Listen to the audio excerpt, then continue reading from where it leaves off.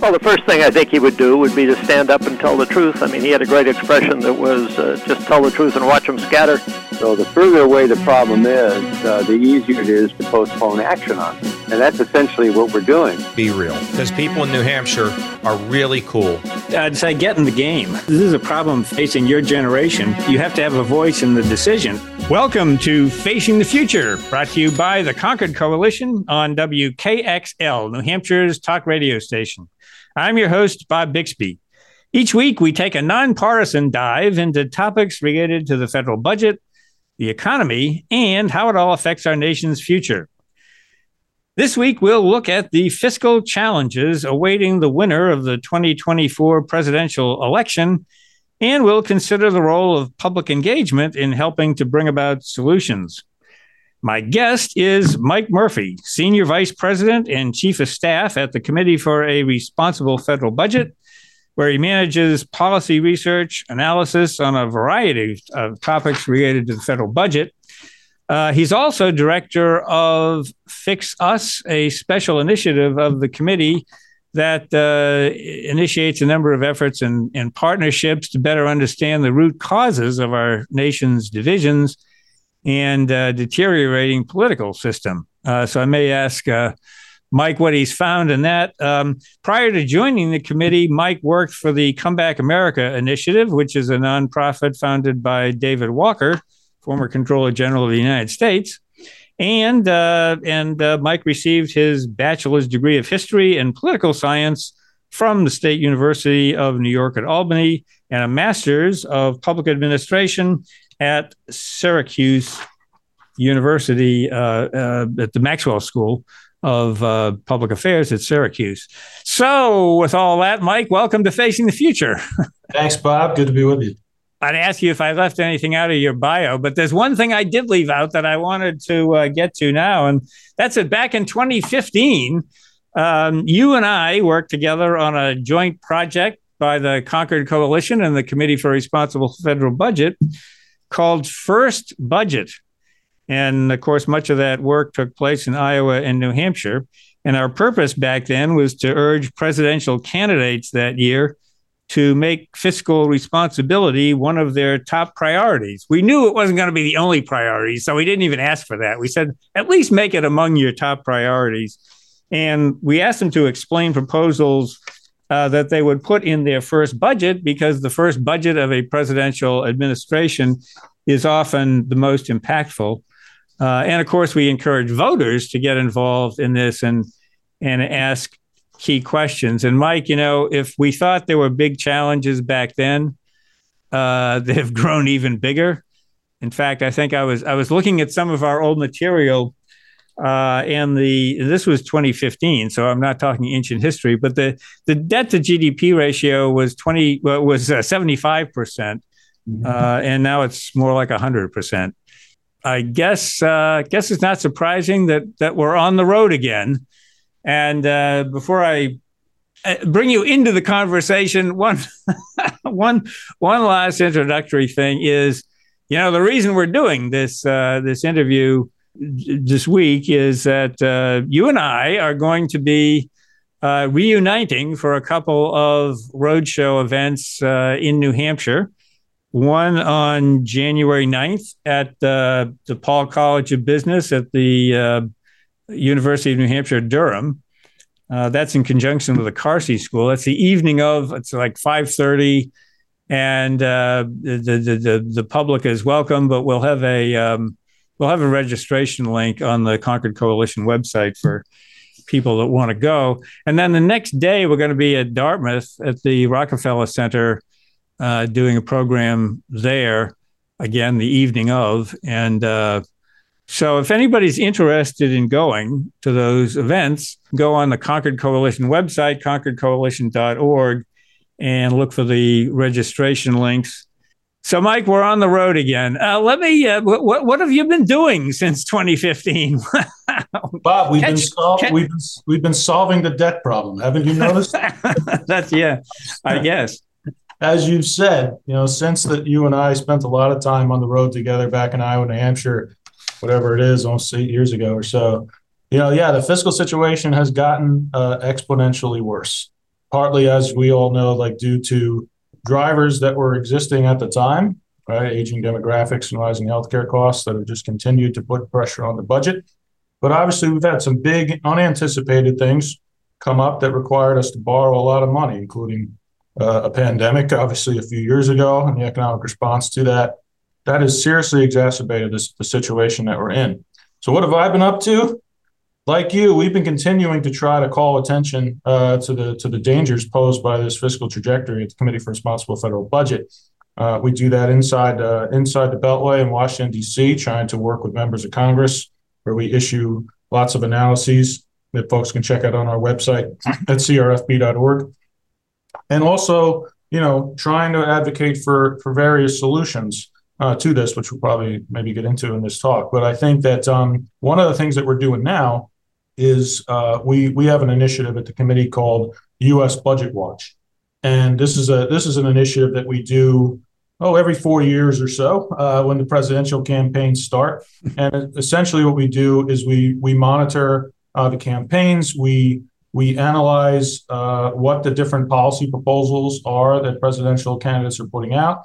At some point during the campaigns, what we do typically in the general election, as opposed to the primary, although we have done it in the primary as well, is we will take some side-by-side analyses to kind of look at the candidates and add up all their policies and how much are their policies projected to add to the debt or make savings over the next 10 years, and issue that in a report during the general election. And we try to work with the media, obviously, to call attention to this. And in past cycles, including the 2016 one that you mentioned that we worked together on, I've been successful in trying to get these issues covered and asked about in the presidential debates as a result.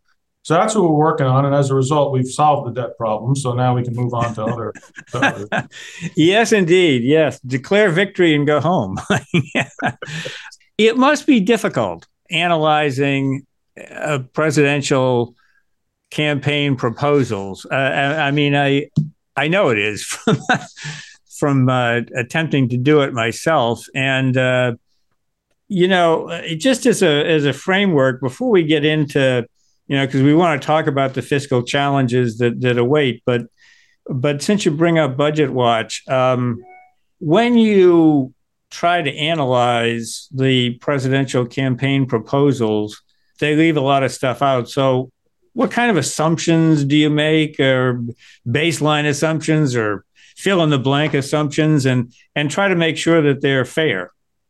Well, one of the things that we do is, and we do this fairly because we have to obviously across all the candidates, et cetera, is that when we're trying to analyze what their proposals are, we'll try and find what is publicly available, right? Like on their websites, on their plans, or sometimes from their speeches, and we try to get a sense of what it is.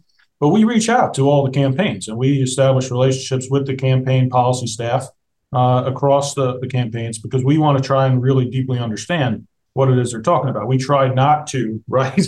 If we can avoid it, right? Try to not to make those types of assumptions. So we'll work with them, try to ask the right questions. What are you actually really talking about here with this policy, to give us a sense of what it is, right? Now, once we take that into account, and then what we do is we do typically, as you know, Bob, like sometimes the policies that people are putting forward are not necessarily new. They might be iterations on other policies that have been kind of put forward in the past, et cetera, or might be similar to a different policy that have been proposed in DC or by somebody else, right? And there will typically be somewhere some kind of estimate, right, that either we've done or someone else has done that can give us enough of a understanding of what that policy is from a budgetary standpoint. We'll can use based off of other similar policies, right?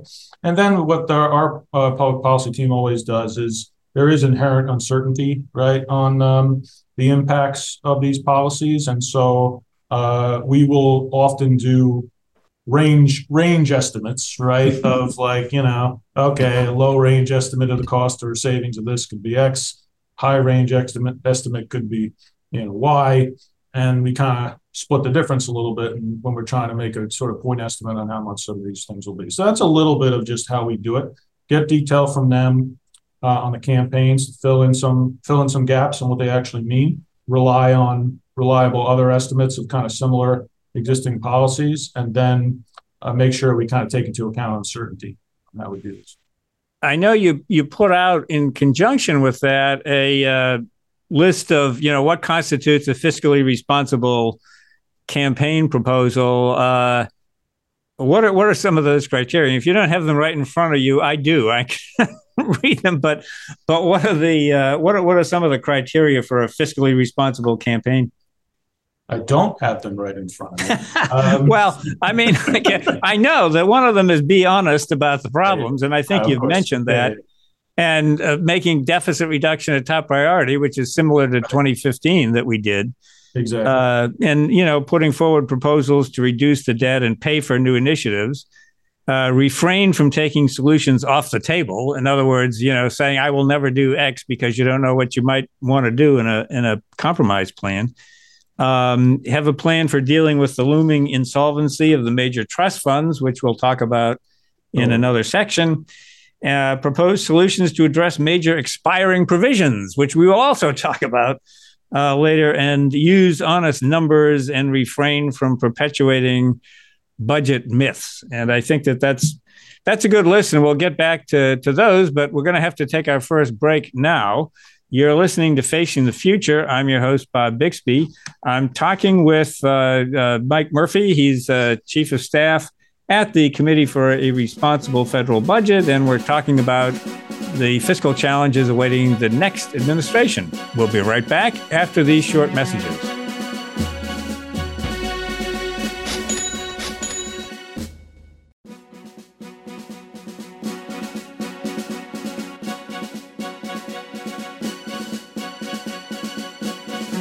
Welcome back to Facing the Future. I'm your host, Bob Bixby. I'm talking with Mike Murphy. He's the Chief of Staff and Senior Vice President at the Committee for a Responsible Federal Budget.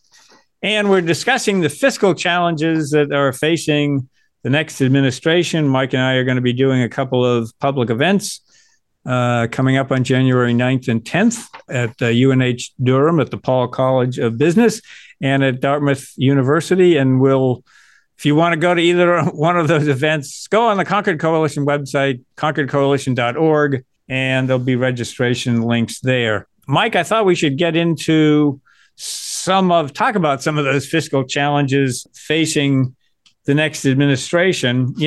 I've been looking at the most recent CBO baseline. Congressional Budget Office puts out a baseline of where things are going if nothing changes, and it really is the most dire, depressing one that I've ever seen. And a couple of key points: annual deficits average almost $2 trillion. It's about $1.8 trillion.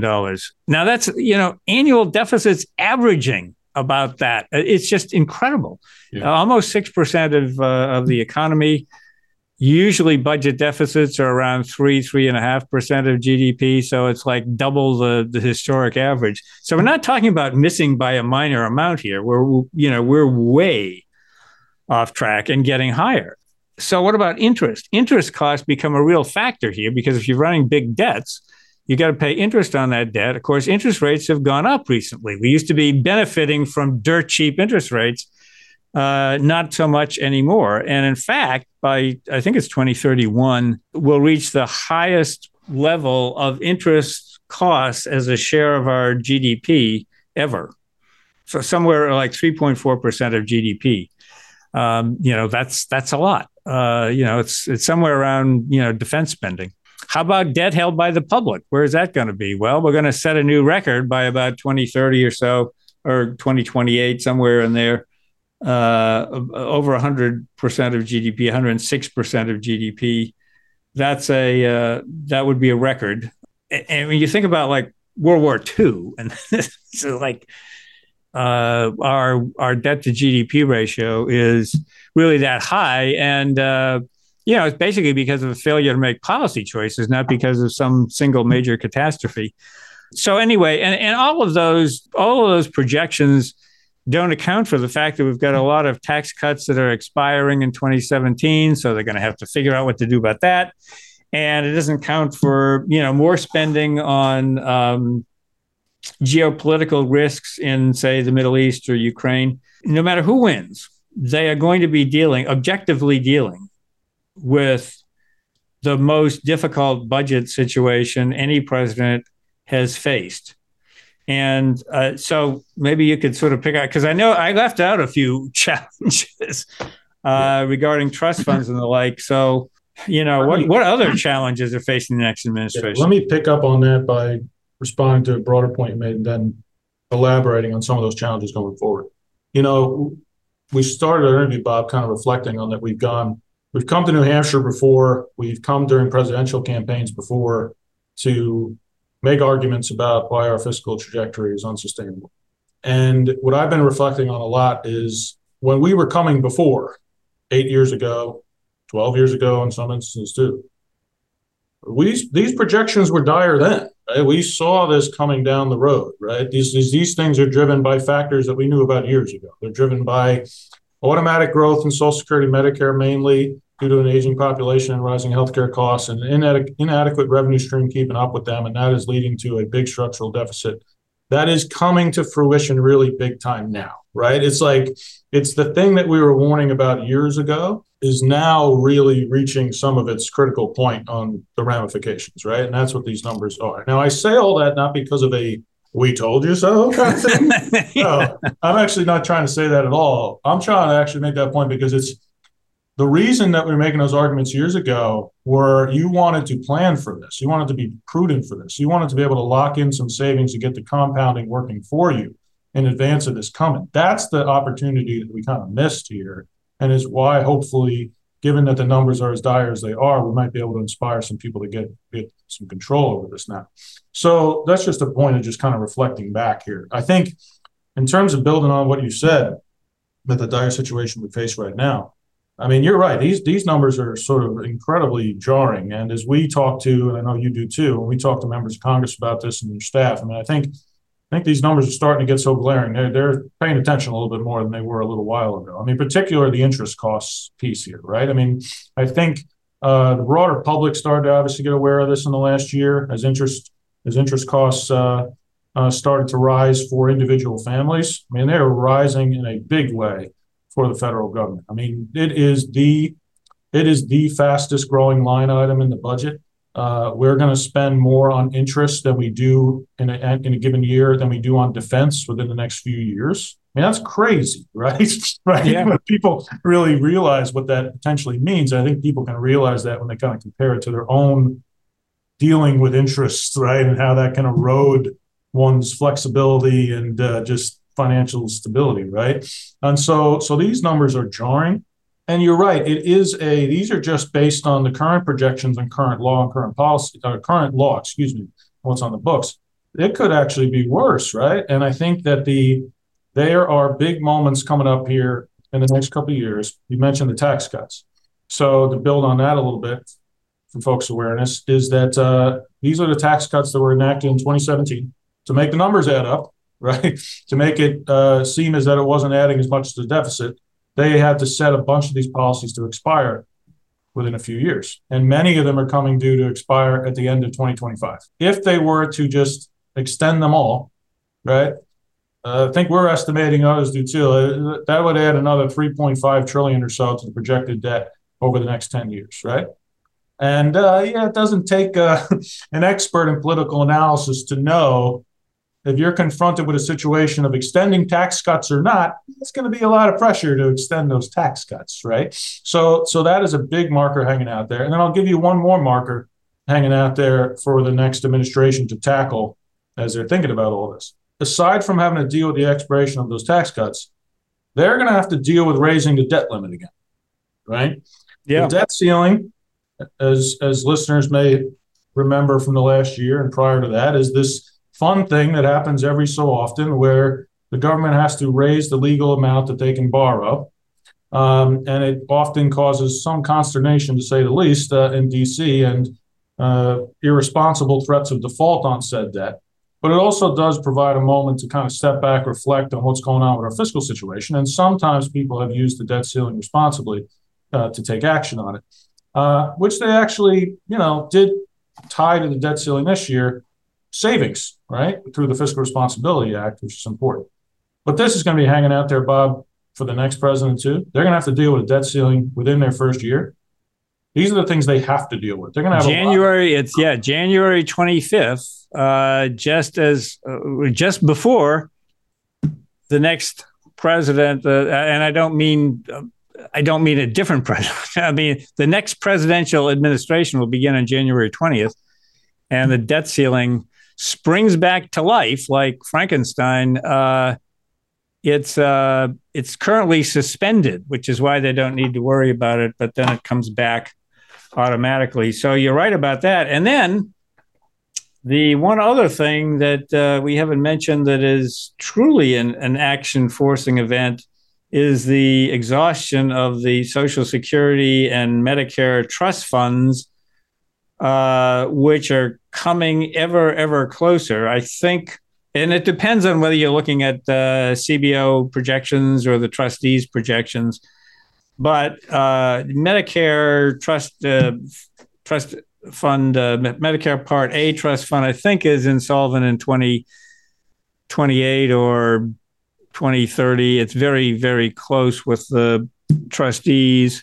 And Social Security, if you're looking at just the OASI, is insolvent in the early 2030s. And if those trust funds actually go insolvent, you would have to have automatic across-the-board benefit cuts and cuts to providers on Medicare.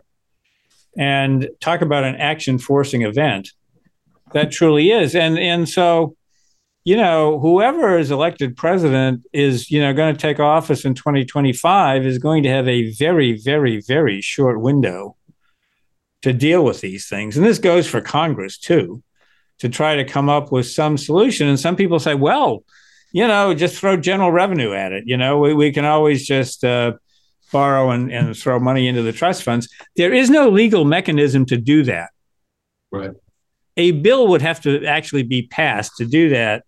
And Social Security reform bills, Medicare reform bills are difficult. So that's just another challenge. And we can talk about that some more after the break. But we're going to have to take our second break. You're listening to Facing the Future. I'm your host, Bob Bixby. I'm talking to Mike Murphy, Senior Vice President and Chief of Staff at the Committee for a Responsible Federal Budget. We're talking about fiscal challenges facing the next administration, and we'll be right back after these short messages.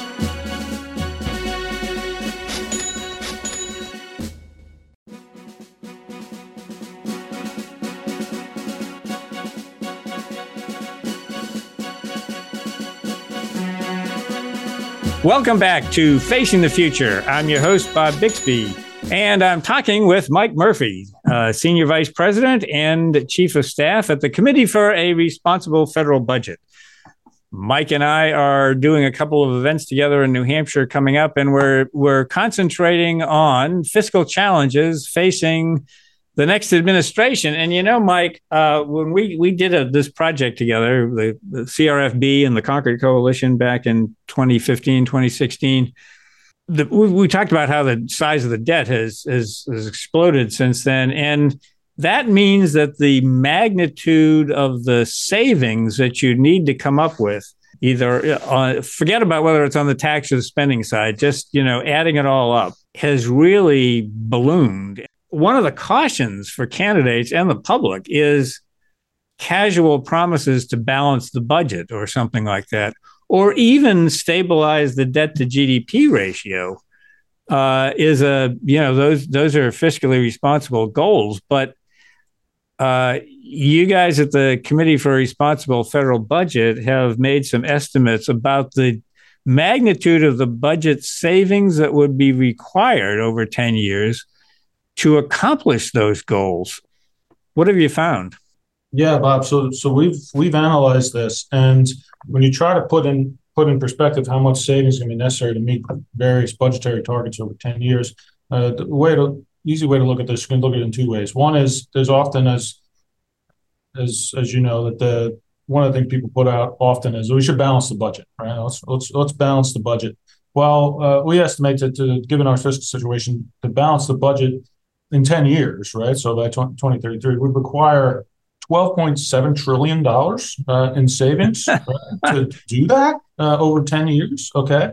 Now, what if we just tried to, we're about almost at about 100% of GDP, right, on as a debt to GDP. So we could look at what about meeting a certain debt to GDP target. So if we just try to keep it around 100%, you're still going to require about $6 trillion in savings to do that. Now, to put that in perspective, this year we enacted one of the biggest deficit reduction bills that Congress has done in several years, Fiscal Responsibility Act. That was quite a challenge, right? Working through the political dynamics to get that bill passed, and they're still working through it now. That was, if you want to be on the optimistic side, maybe 1.3 trillion in savings, right? The 10 years, right? And so these are big numbers, right? These are big numbers, and it puts in perspective, this is a big challenge. Now, the other thing to keep in mind on this is when you put these numbers in perspective, what often happens is politicians, certainly people that are running for office, may make broad statements about what they're going to do to solve this without really being honest about the feasibility of these things. So, for example, we've run numbers on this, and given what I said about how much it would cost to balance, or how much it would take to balance the budget, if you were going to balance the budget by cutting spending, right, which often people say, I'm going to balance the budget, I'm going to cut spending.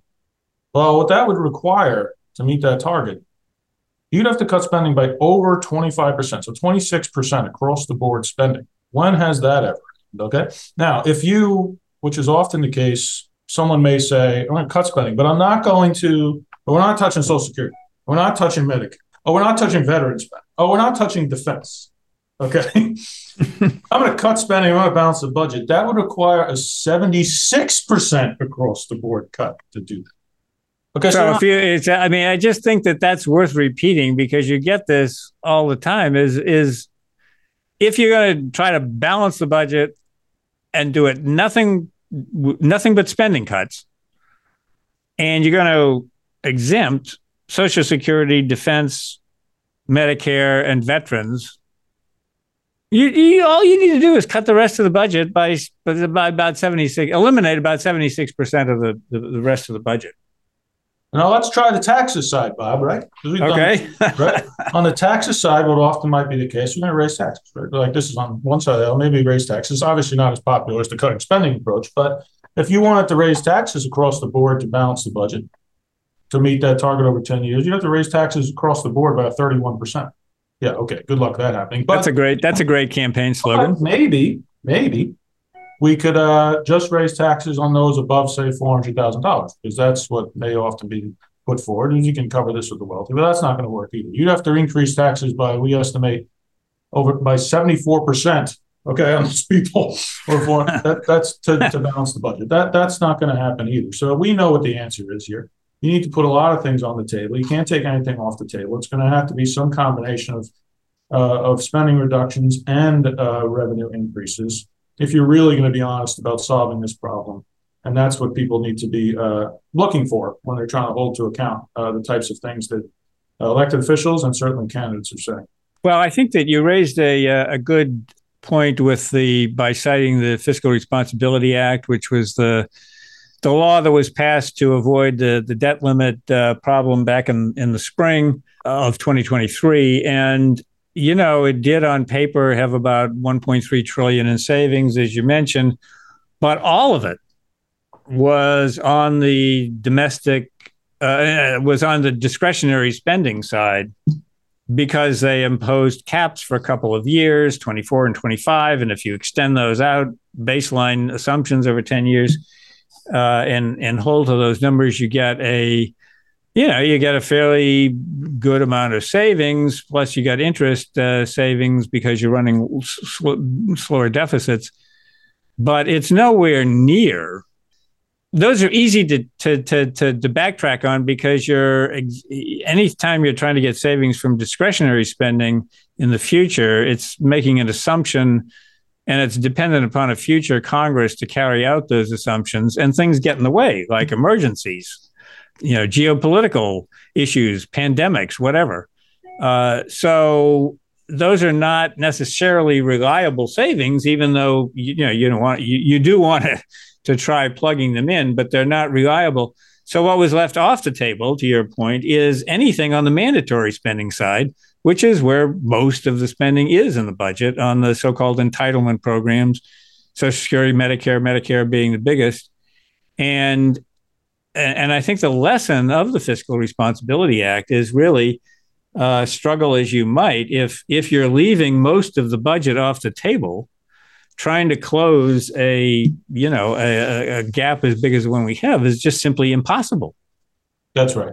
I mean, the mandatory spending in the budget is upwards of now, I think it's approaching around 70% of the entire budget, right? They are arguing when they do the whatever budget process still exists, Bob, when they're trying to, which isn't much, but when they are trying to debate and argue over the discretionary portion of the budget, which is what is really funny when most people think of as the core functions of government, they're really only debating over 30%. So they are leaving most of the conversation off the table. And that is what they're going to have to tackle if they're going to start to make progress, which unfortunately, right, from a political perspective, tends to be the things that are very politically difficult to touch, right? This is Social Security, it's Medicare, and it's raising taxes. You don't make a lot of friends, okay, when you start those things on. And it's not like discretionary spending savings are like falling off the log either. As we speak, there are two looming deadlines for fiscal year 2024, which began in October. And they still haven't adopted full year funding, and there's still a possibility of a shutdown for some of the government on January 19th and the rest of it on February 2nd, which, appropriately enough, is Groundhog Day. We keep doing this over and over again, and so I think somebody with a sense of humor said, "Let's fix February 2nd as the day for a big shutdown." But you're listening to Facing the Future. I'm your host, Bob Bixby. I'm talking to Mike Murphy. He's Senior Vice President and Chief of Staff at the Committee for a Responsible Federal Budget. We're talking about future fiscal challenges for the next administration, and we'll be right back after these short messages.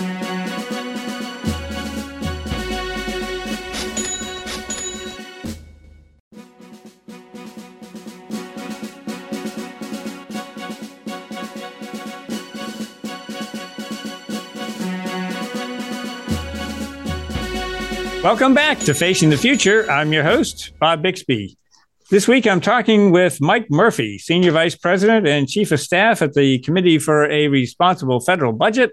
Mike and I have worked together a lot over the years, and we will be working together again on a couple of public events here in New Hampshire coming up on January 9th and 10th. If you are interested in joining us, we're going to be at the Paul College of Business on the evening of January 9th, and at Dartmouth College at the Rockefeller Center on the evening of January 10th. And if you are interested, you can go on the Concord Coalition website, concordcoalition.org, to look for registration links.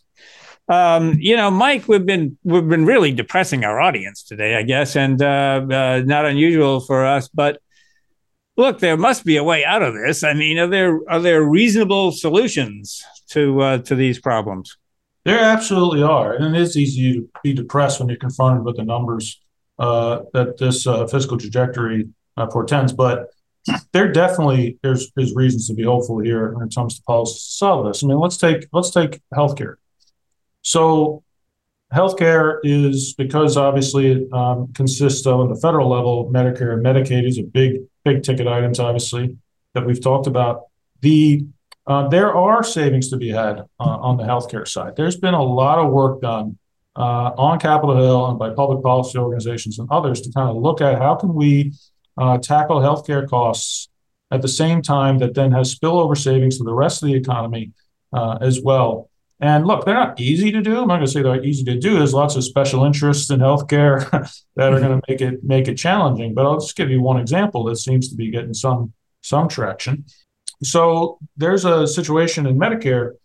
If you perform the same procedure at a hospital versus a outpatient clinic, you get paid a lot more for the service done at the hospital for a variety of reasons in terms of how laws are built over time. But because of the ways that there's been mergers kind of going on, people are kind of gaming the system there a little bit. And and getting paid a little more. So there's movement on Capitol Hill and otherwise to what's called site neutral payments. Okay. And this can generate significant savings, right? If we change to paying site neutral on it, regardless of the location of care, right? That's just one common sense idea that some special interests might not like, but it can generate savings, right? So there's healthcare savings to be had, Bob, for sure. Social Security. Okay, now Social Security is, as we've talked about, it's the third rail. It's really hard politically, but there are ideas out there on Social Security. When we go out, as you've done so many times over the years, Bob, we do it too. When you go out and engage the public on some solutions to Social Security, there are some common sense things that can be done here to extend the life of that program, including even on the taxes side, right? Which is don't talk about taxes. As many people know, taxes they stop coming out of people's pay to fund Social Security as a payroll tax cap. It stops when your income hits about $162,000 or so a year. That's because it's sort of tied to what the wages are in the economy, and they just haven't adjusted that over the years. So if you bump that up, so some more revenues coming in at the high end, we talk to people all the time. It's a common sense thing. People say, yeah, we should raise that cap some. That generates revenue as well. And there's certainly ways to kind of adjust benefits kind of going forward, right? That slows the growth of the benefits targeted towards maybe the more well-off people on Social Security, right? And just to be clear, this is a nuanced point that's important. Even for them, we're not necessarily talking about cutting their benefits, right? We're talking about slowing the growth of the benefits they otherwise would have got in the future, which is actually more than today. So these ideas for Social Security, payroll tax cap targeted towards people at higher end incomes, slowing growth of benefits for those that are well off, these are common sense things people are talking about. And then on taxes broadly, you can generate more revenue through the tax code. And in a lot of cases, not necessarily by raising tax rates, but by getting rid of a lot of tax deductions, loopholes, credits that create unfair distortions, slow economic growth. So there's policies there too. So there's a lot that can be done, Bob. And now if we want to get into this, there's lots of process things that can be done too on commissions as well. And I think I want to go there since you've teed up commissions, but just to emphasize the last point that you made, I think people react very badly to the idea of tax increases because they assume that means like an across the board or a targeted income tax rate. There's a lot of savings that can be had or increased revenue that can be had by getting at the so-called tax expenditures, credits, deductions, exclusions, exemptions.